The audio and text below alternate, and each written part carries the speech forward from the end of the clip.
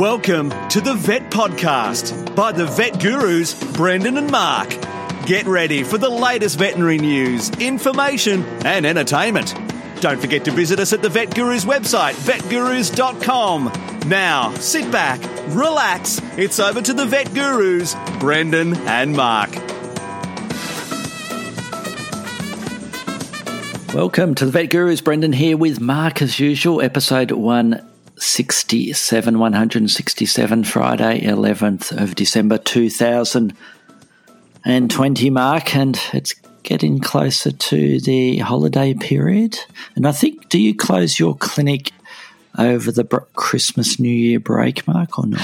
Only for the public holidays. We're open for the I think there's three. Is there 3 normal days between Christmas and New Year? Something like that. Yes. Well, we have a week off.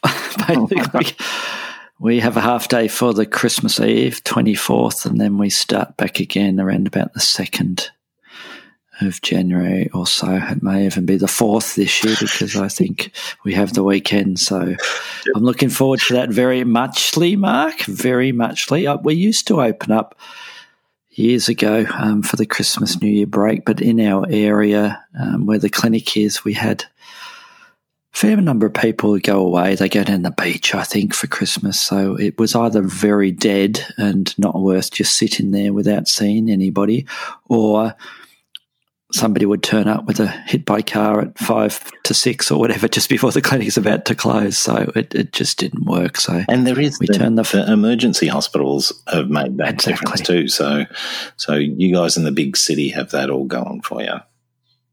Yes. So we turn the phones over to the emergency centre and I sit out on the back porch, Mark, on the deck and have a little beverage or two and read a book and fall asleep. That's the plan anyway, so I'm hoping that's what will happen again this season. Although you're not supposed to call it Christmas, are you? Call it holiday season, don't you? Just to be non-denominational. So what's up, Mark? What have you been up to? Well, any interesting cases or animals you've been seeing? I was alluding before we started recording to the fact that we've seen a spike in a particular sort of patient, Brendan, and I was interested in your opinion, in your experience. We, as you know, we get to see lots and lots of bearded dragons, but particularly these last couple of months, we've had a real surge in the number of the silkbacks, the reduced scalation mutation. I suppose it's the case that these lizards are now reaching that sort of an age where they're young adults and adults, the larger cohort of them that have been distributed to the pet keeping population. And yeah, they're a headache, I was thinking, Brendan. We've had some that have had health issues with their skin and with parasite problems, and they're a whole new ball game. And I was saying to you that I thought, I don't know, we take them on and we work with them and we try and give them their best life.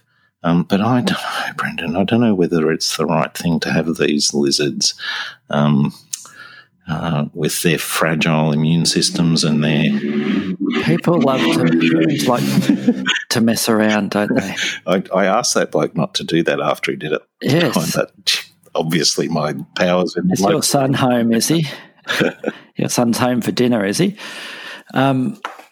Yes, the humans like to mess around with all these variations of all these pets, don't they? And they like to try and breed all these different morphs and different colours and different, albino and amelanistic animals, and leave it alone. Leave it alone. Yeah, leave it alone. And gee, when we used to see all the pictures of all the, especially with the reptiles, of all the variations that were being bred in Europe and America, I thought, gee, it's going to happen here soon, and it didn't take that long, did it, to that whole process to occur here. So, yes, we don't see too many of that particular type of bearded dragon, Mark, but yeah, I'm always wary and leery when I see something that's not a natural sort of colour or look. with these animals. And yeah, that hybrid vigour has a lot to go in for it, doesn't it? It's like the crossbred dogs, it's good to have a bit of vigour in them. And outbreeding, Mark, I believe in outbreeding very strongly. Yes. So these ones you've been seeing, so what have they come up with? They're full of coccidia, are they? And they're just not doing well, and you're struggling to keep them alive? Exactly. Pretty much summed it up completely. Where they do have particular hydration problems. I think they're essentially, I think it's a good analogy to think of them as bearded dragons that have been turned into frogs. In terms of the permeability of their skin, but they haven't been given any of the other adaptations that frogs have to having highly permeable skin.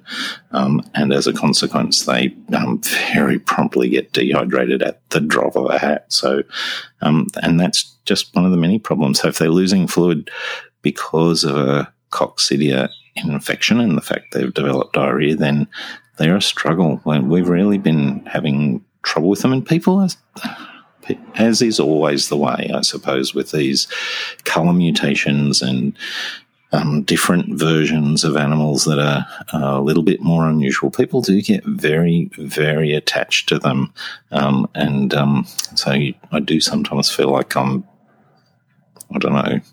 beating my head against a brick wall.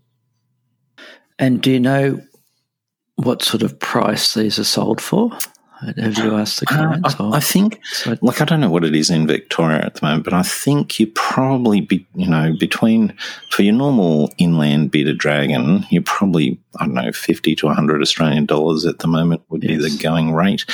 I think a really colourful silkback is probably between $500 and $1,000. And to have something that ends up costing you that amount or more with vet fees, and then ends up being put down or dying anyway. You're like summarising things really well. Well, sometimes you have to be realistic, Mark, and you have to call a spade a spade.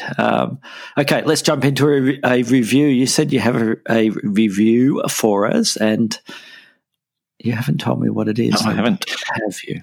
It's one of the things about our reviews, Brendan. I like the fact that we do some, veterinary practice things, but I like that whole balance, the work-life balance. We've got to review some things that are not always to do with the veterinary practice. And I have been to see the movie. I've been to the movies. So Kate and I went to see a movie called Rams. So I don't know whether you've heard about this one. It has a couple of unusual characteristics, this movie. It is, a story about sheep farmers. It's a quintessentially Australian movie, except that it's a remake of an Icelandic movie about exactly the same topic, which just goes to show those things that we think make us iconic and different aren't always as unique as we think they might be. The shorts for this movie, Brendan, they got Kate and I in because, we were having a bit of a long day, and the shorts made it seem like this was going to be an hilarious movie. Sam Neill and Michael Caton, two famous Australian actors who, they're pretty funny blokes in general.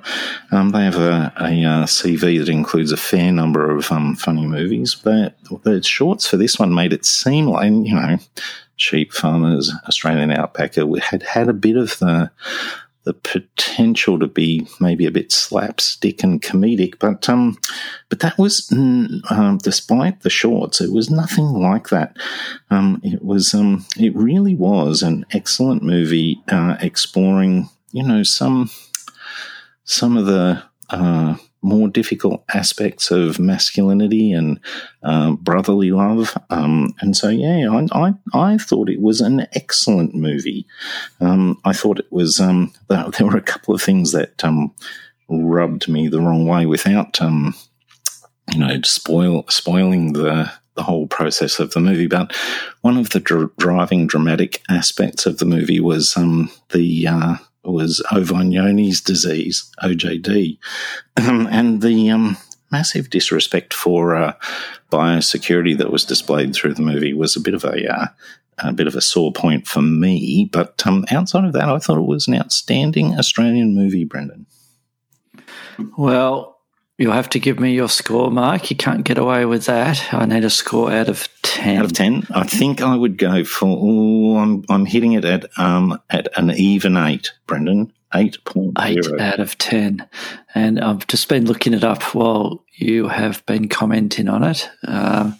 Mixed reviews. Some critics have really liked it. A lot of moviegoers have enjoyed it. Some have absolutely hated it. IMDb, it has a rating of 6.7 out of 10. Gee, not far off what you suggested. And Rotten Tomatoes, let's see what they say.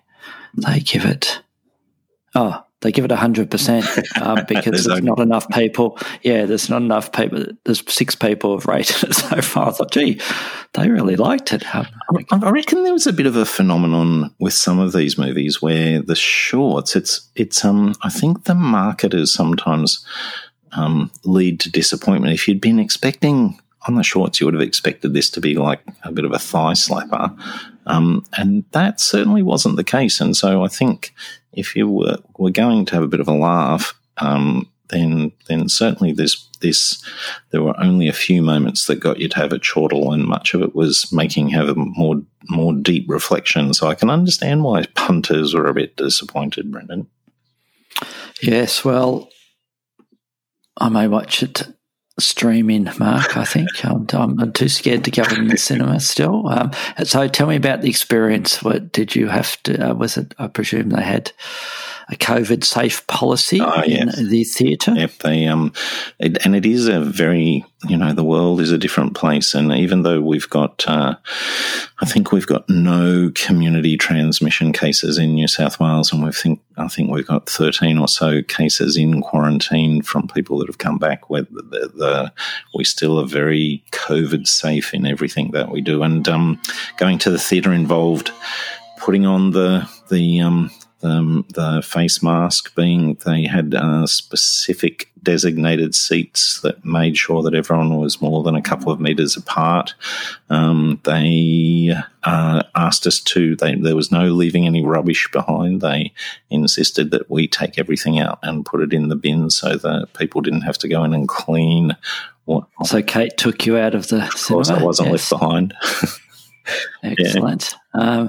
Yes, no, I think it'll be a while before I head in there, and I must admit I do enjoy sitting at home with my little setup here, and I've got a nice little sort of home theatre set up here, which I thoroughly enjoy. It's a little bit of a hobby, so you'll have to come and watch one next time you're here, Mark. As long as you stay 1.5 metres away from me, then all will be good. Excellent. Okay, so there's a review at Rams of the movie, and we'll have a link to it at vetgurus.com. You go there and look at the show notes, and we'll have a link to all the news articles as well. And speaking of news articles, Mark, you have the first one, and very suitable for you. It is. What have you got? Well, it's a bit of it goes with a bit of a theme for our podcast this evening. That it's a book review, Brendan. It's a book written by Emily Willingham, and. Well, I was trying to think of some way that I could, segue gently, introduce or have some form of funny, introduction. But I'm just going to go straight in. It's a book about penises, and of course it. I like the quote that Emily takes her readers on an historical and evolutionary and often hilarious tour of the penises of the planet. She says, "Nothing gets clicks like stories about dicks." And that my interest in marketing and the I don't. The present. Yes, you do. I'm very interested in marketing and the things that trigger clicks. She goes on to say, even if it's a penis that's 1.5 millimeters long and 1 million years old. And so she's put the stories of a whole variety of penises in her book Phallacy, spelled Phallacy. And in this book, her target is to put to rest so many of those myths or stories, and just come up with the facts about penises across the animal kingdom. There's probably two great themes. The first one here is that she comes across a whole series of words that might be, intromitter is another word for the organ that passes the copulatory tube. What's one of the other ones? Of course, the bacula. And the poor tuatara gets a message of a mention, of course, because it's one of the animals that does not have a penis. So a wonderful text. I could see this being the other thing that I thought about this book. I think she's hit the nail on the head in terms of marketing. I think she does know what is going to get clicks. If my TikTok account is any guide, my FYP page on TikTok seems to be an awful focus of this sort of stuff, Brendan. But she does spend a bit of time in this book, looking into where the penis goes. So there is a bit of discussion about the vagina, and I think she's missed an opportunity to have 2 volumes, and she may just have crammed a little bit too much into one volume, Brendan. Well, I don't know what to say, Mark. I just can't wait for it to arrive, and I'm looking forward to it. I've got to finish with this. She does say, the penis is not the throbbing obelisk of all masculinity. It is time to decenter the organ and focus on the person and their behaviour. The penis is not unimportant, but it is not the measure of the man. Well, that's very, very deep, Mark. And I'm trying to find that. Is that in the article that you? Yes, it's the last paragraph. Oh, is that right? I like that. Well, there you go. So, Phallacy by Emily Willingham, and it sounds like a title we put in our podcast, doesn't it, Mark? The way we like our little puns there. Well, my news story is nothing quite so amusing, Mark. It's about the UK government has been extending the badger cull to 11 new areas, and they've issued controlled licenses for those areas in a bid. It's to control tuberculosis in cattle, and the controversy is that the cull involves several counties in the United Kingdom, and initially they did state previously they were pledging to phase out the cull in favour of vaccinating the badgers instead. And so there's a bit of an uproar, Mark, that they've sort of turned back on that, and the decision is being called a huge betrayal of public trust by the government, according to some comments. And this includes an open letter, Mark, interestingly enough, that was published in the Veterinary Record, which is the journal of the Royal College of Veterinary Scientists, signed by veterinary surgeon Ian McGill and primatologist Jane Goodall, we all know, and naturalist Chris Packham and others, which are urging the Prime Minister of the UK, Boris Johnson, to intervene and prevent the expansion of the badger cull. And they applauded the government's stated aim of phasing out badger culling, but it appears to be in stark contrast to their apparent intention, they wrote. And they're concerned about, they said to Boris, you'll be remembered as the Prime Minister who presided over the greatest slaughter of a protected animal in a living memory. So we'll see what happens with that, Mark. As bad as that is, Brendan, as bad as... I was going to make a comment about COVID and humans dying, but about another country, but I won't go there. I was just going to say that as much as I respect those people and as much as I believe what they say to be true, that it is the greatest slaughter of a protected animal in living memory, I am disagreeing with them about that being what Boris Johnson is remembered for. Yes, he'll be remembered for his hairstyle, no doubt, more than anything else, I expect, Mark. Well, we've got a very special main topic this week, Mark, and I know you've been looking forward to it, and so have I, and that's an interview with Laura, who we've had on. I can't remember the number of the podcast. I'll have to look it up. She's produced. She's an author, and I think what we'll do, we'll cross to the interview, Mark, and then we'll come back and wrap things up. So over to the interview with Laura.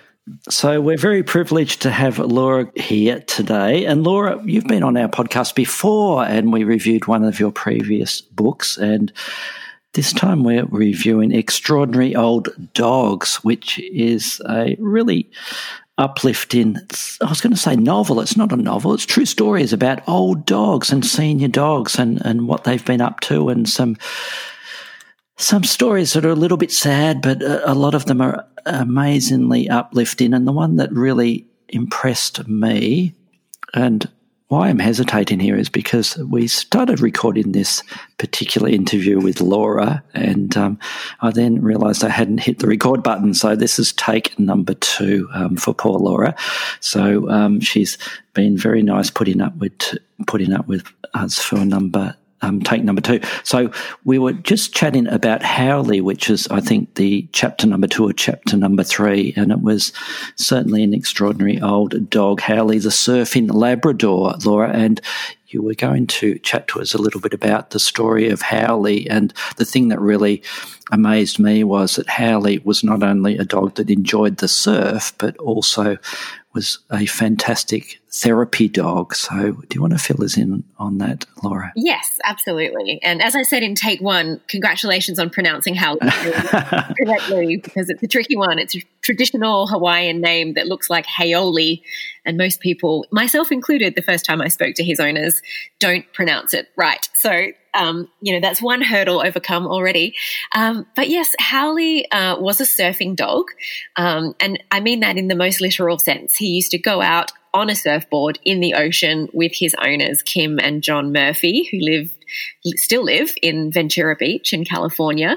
They had been surfers for a number of years before Howley told them, as dogs are wont to do, that he wanted to have a crack at it. So, sure enough, they let him clamber up onto the board, and he was an absolute natural, and became quite a fixture on Ventura Beach. People would spot him on the weekends, and sure enough, a crowd would kind of gather to watch this incredible surfing dog. And one day, one of the members of that crowd mentioned to Kim and John that there are actual competitions for surfing dogs, which they, of course, weren't aware of. It's a fairly niche kind of pastime. But once they discovered that that was a thing, they entered all the dog surfing competitions across the US, and Howley indeed won most of them in his time. And it was through his participation in those competitions that Howley came to the attention of a really amazing charity called A Walk on Water.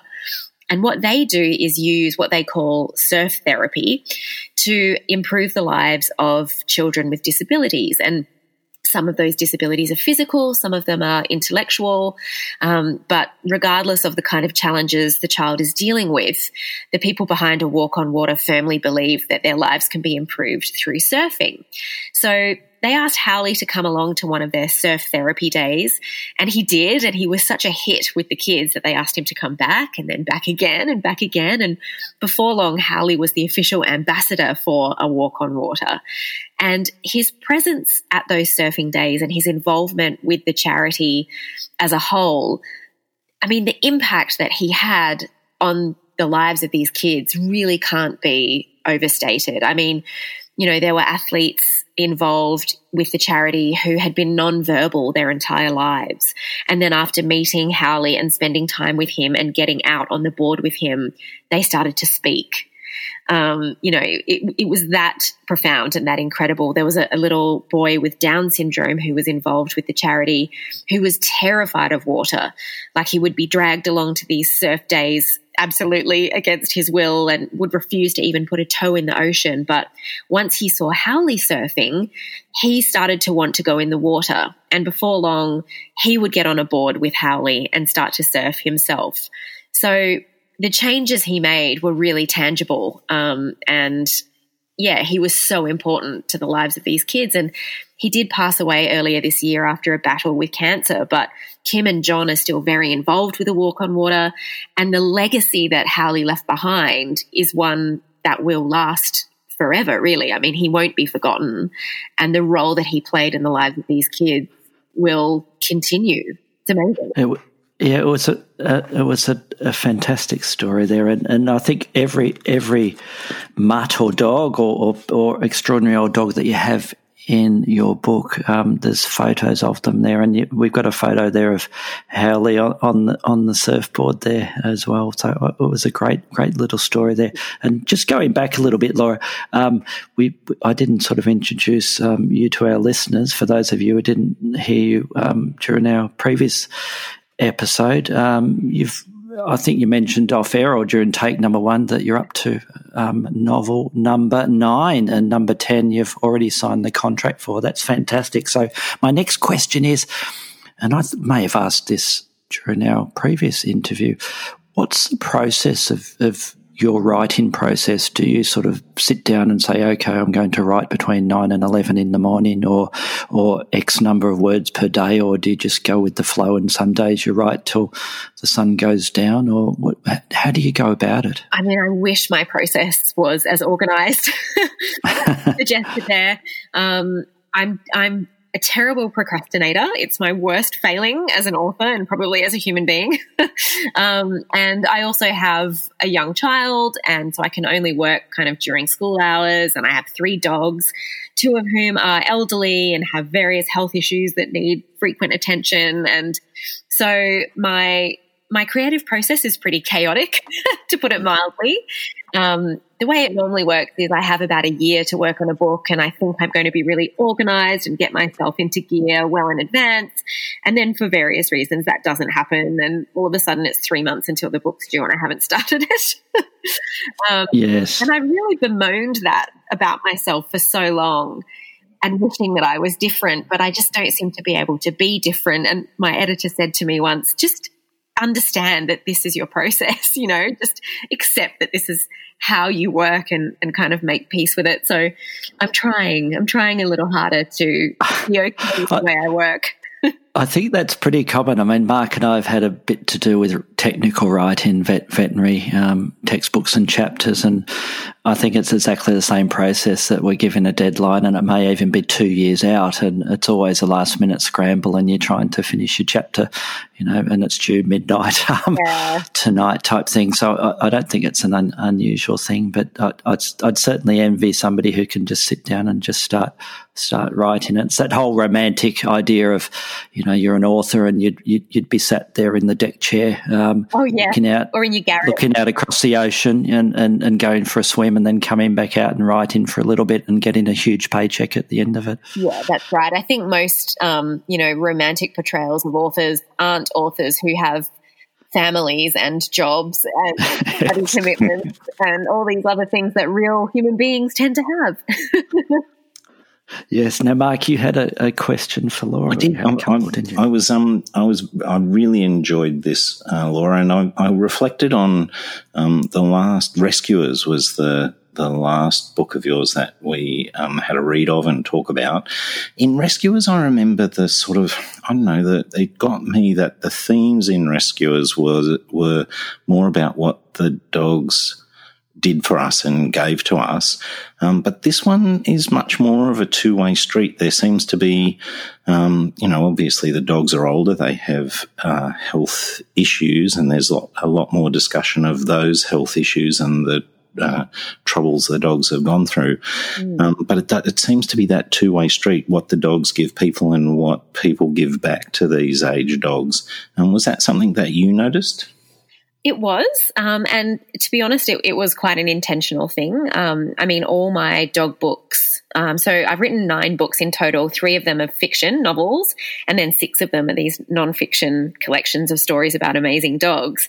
And in all of the dog books, they're about dogs, obviously, but more than that, they're about the human-animal relationship and that bond and how significant and how profound that bond can be in people's lives.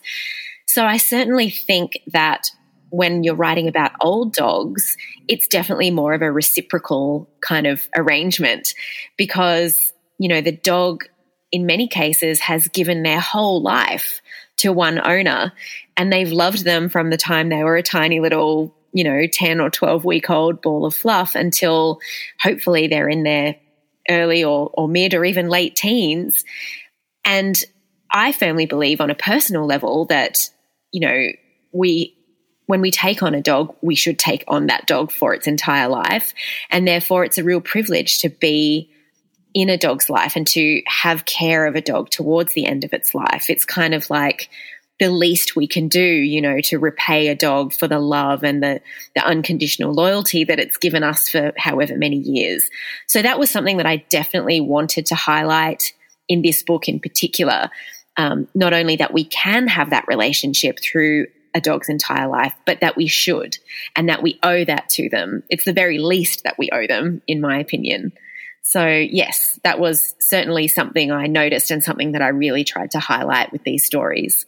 And it definitely came across. The other thing that seemed to be a little bit thematic was a number of the stories involved, a period of absence or loss where either the dog had gone missing or in some cases there was one of the dogs that was surrendered and then later came back into the life of the and microchips played a role in confirming the identity of the dogs repeatedly. Was this something that you noticed? No, I hadn't actually noticed that. I mean, of course, in the individual stories, I was aware that those things played a role, but you're right, that does happen in quite a few of the stories. There's 15 stories in the book, and that does come through in several of them. But no, I hadn't picked up on that. But what you say about there being an absence in many of the stories is certainly true. And the story you were referencing there about the dog that was surrendered, that's the story of a dog named Chloe Bear, who was owned by a little girl named Nicole in Pennsylvania in the US. And her family circumstances changed and Chloe had to be rehomed. But Nicole never forgot her. She never really got over the loss of her little 4-legged best friend. And then a decade or so later, when Nicole was, grown up and married and had a family of her own, she decided the time was right to adopt a senior dog. So she adopted a little dog named Chloe purely because the name was the name of her childhood dog that she'd loved and lost. And this little dog looked a bit like the dog that she had had. And it was only after spending a few days with her that she realized it was the same dog. It was her childhood dog returned to her. And I just love that story. It's one of my favorite ones in the book. I definitely tend to prefer the stories that have that kind of element of fate or destiny about them. And that's because I truly believe that the dog picks the owner. I've always said that about all of my books and about all of the dogs that I've had personally in my life.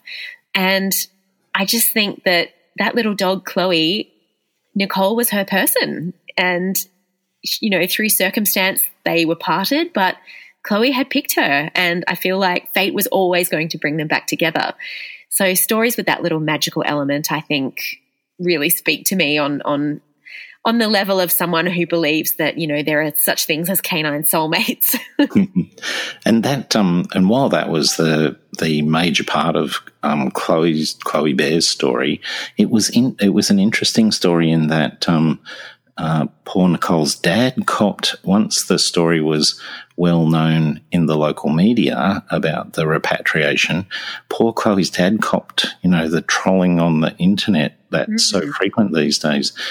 So it's amazing. The wonderful thing about this book is the multifaceted nature of those stories, the interactions and the peripheral things that happen, flesh them out and make them real. But I like your fate those stories that where dogs do choose their owners in a way. I love them. My books always include them. And probably my favourite one from this book is the story of Susie. I'm not sure if you had got to that chapter, but Susie's story is so incredible. Essentially, I can't tell you too much about it, or it's got spoilers in it, so people really do need to read it to experience the true, astounding nature of that tale. But essentially, a couple in Philadelphia in the States woke up at 3:00 in the morning to find an old, emaciated, starving, injured dog sitting in their kitchen, and all their doors and windows were locked, and they had no clue as to how she'd got into their house. So the rest of the tale is pretty amazing, but suffice it to say, that dog, Susie, is still with them, and she now has an incredible social media presence. And through her story being made public, at least, I believe the last count was something like 100 or 150 adoptions of senior pets have been directly attributed to people who followed Susie's story. But if she'd gone into any other house that night, if any other couple had found her in their kitchen at 3 a.m., that story wouldn't have unfolded the way it did. So, you talk about fate and the dog choosing the right people, and Susie absolutely chose the right people that night. And while most of the stories have to do with dogs that have, had their whole life with particular people, that component of senior adoption, it's a feature of a number of the stories, and in the real world, in general veterinary practice, we're seeing more and more of that, where people are avoiding the hard work of puppyhood and accepting some of the nature of senior dogs and giving them the last few years of their lives in a loving environment. Oh, that's amazing. I'm so happy to hear you say that, because, in the writing of this book and in just, my general contact with the kind of quote unquote dog world, I hear a lot of stories that are the opposite to that. I mean, I know a lot of people who work in rescue, and I'm forever hearing tales of people that have taken their old dog to the vet and asked the vet to euthanize it, not because there's anything wrong with it, but just because it's old and they don't want it anymore. And that breaks my heart. So I'm so glad to hear that the tide is turning in that respect. That's wonderful. And I think perhaps the pandemic has a lot to answer for, because, we all saw the stories about people rushing to adopt animals because we're at home more and suddenly working from home. And senior dogs are such great work from home companions because all they want to do is curl up by your feet and snooze. So hopefully that's, contributed to some of that as well. Yes, and you mentioned, Laura, about that the dogs find the owners, and I'd be interested to hear, and I think you mentioned a little bit in our last interview about how these stories or these owners and dogs found you. And I think you said last time that all you needed to do is a little shout out on the internet and they came rushing all these stories of amazing dogs. That's certainly part of it. Because I have a lot of experience and contacts and whatnot in that kind of animal world and welfare and rescue. I know a lot of people in that kind of sphere that I can reach out to. And also all my friends and family know that I'm a crazy dog lady. So whenever any kind of dog story goes viral on the internet, I always get tagged in it about 100 times, Yes. which I really appreciate because, it's wonderful to see those stories. But yeah, there's a certain element of fate or destiny in it as well for me, I guess, when I'm researching, looking for stories for the book, because I do tend to just start seeing them everywhere. So I'd never really paid much attention to stories of senior dogs doing amazing things prior to starting to write this book. And then all of a sudden they were all I saw everywhere I turned. And a similar thing's happening now because I'm starting work on my next book, which is about dogs that are friends with animals of other species. And all of a sudden I'm seeing those stories everywhere. So it's like the universe kind of delivers in a sense when I need it most, which is lovely. Now you just need to sit down and write, Laura. You need to sit down and write. Now, in part of your bio, it mentions that you, and I must admit I have not read any of them, 3 romantic comedy novels. And can you tell me a little bit about them? And are there any dogs in them? There's dogs in all of them. They're not as about dogs as my nonfiction books are, obviously, but yes, they all have an extensive supporting cast of canine characters. So the first one is called Be My Baby, and that was published in 2014, I think. Gosh, I'm losing track now. And the heroine of that story has a very cheeky Boston Terrier named Nui, who hates her boyfriend. And I love that little aspect of his personality, because one of my dogs, Tex, excuse me, so sorry, I'm just getting over a cold and I keep coughing. Hopefully you can cut that out.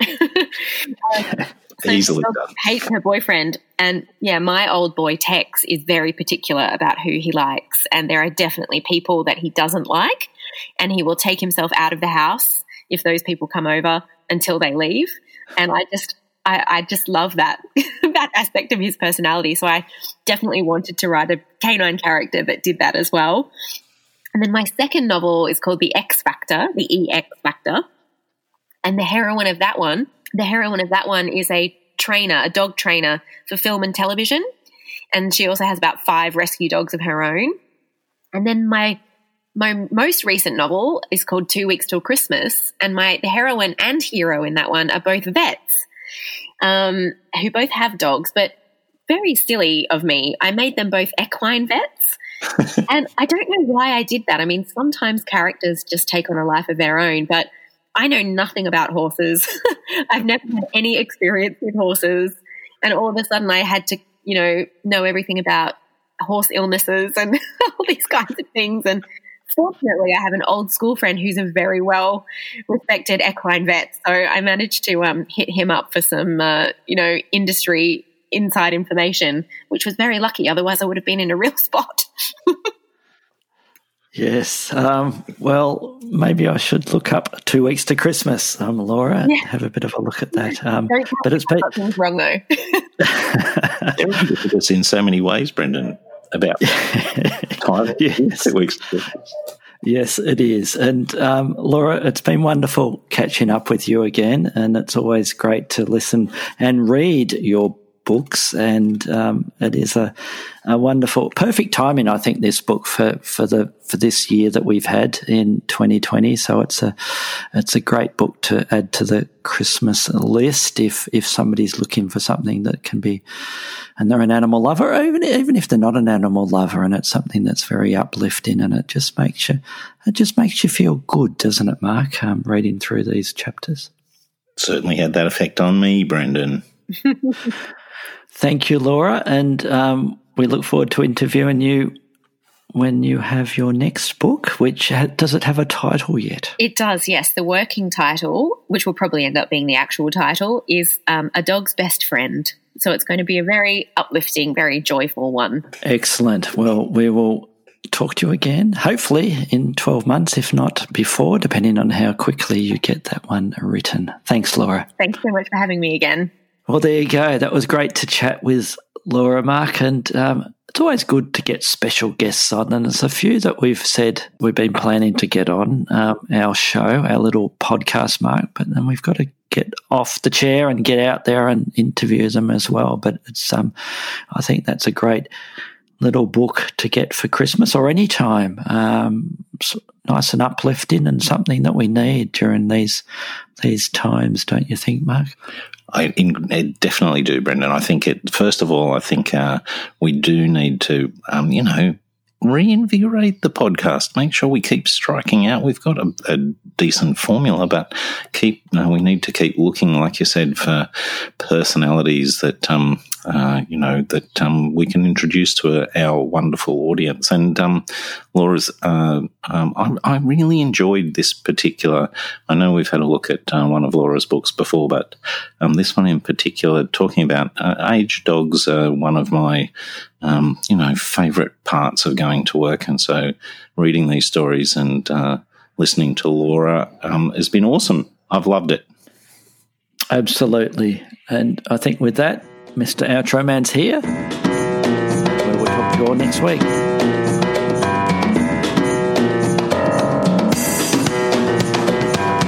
Thanks for listening to the Vet Podcast by the Vet Gurus. Don't forget to visit us at the website vetgurus.com, where you can subscribe, view show notes, listen to previous episodes and more. You can contact us via email at vetgurus@gmail.com to ask a question or just say hi. Thanks again and see you next time.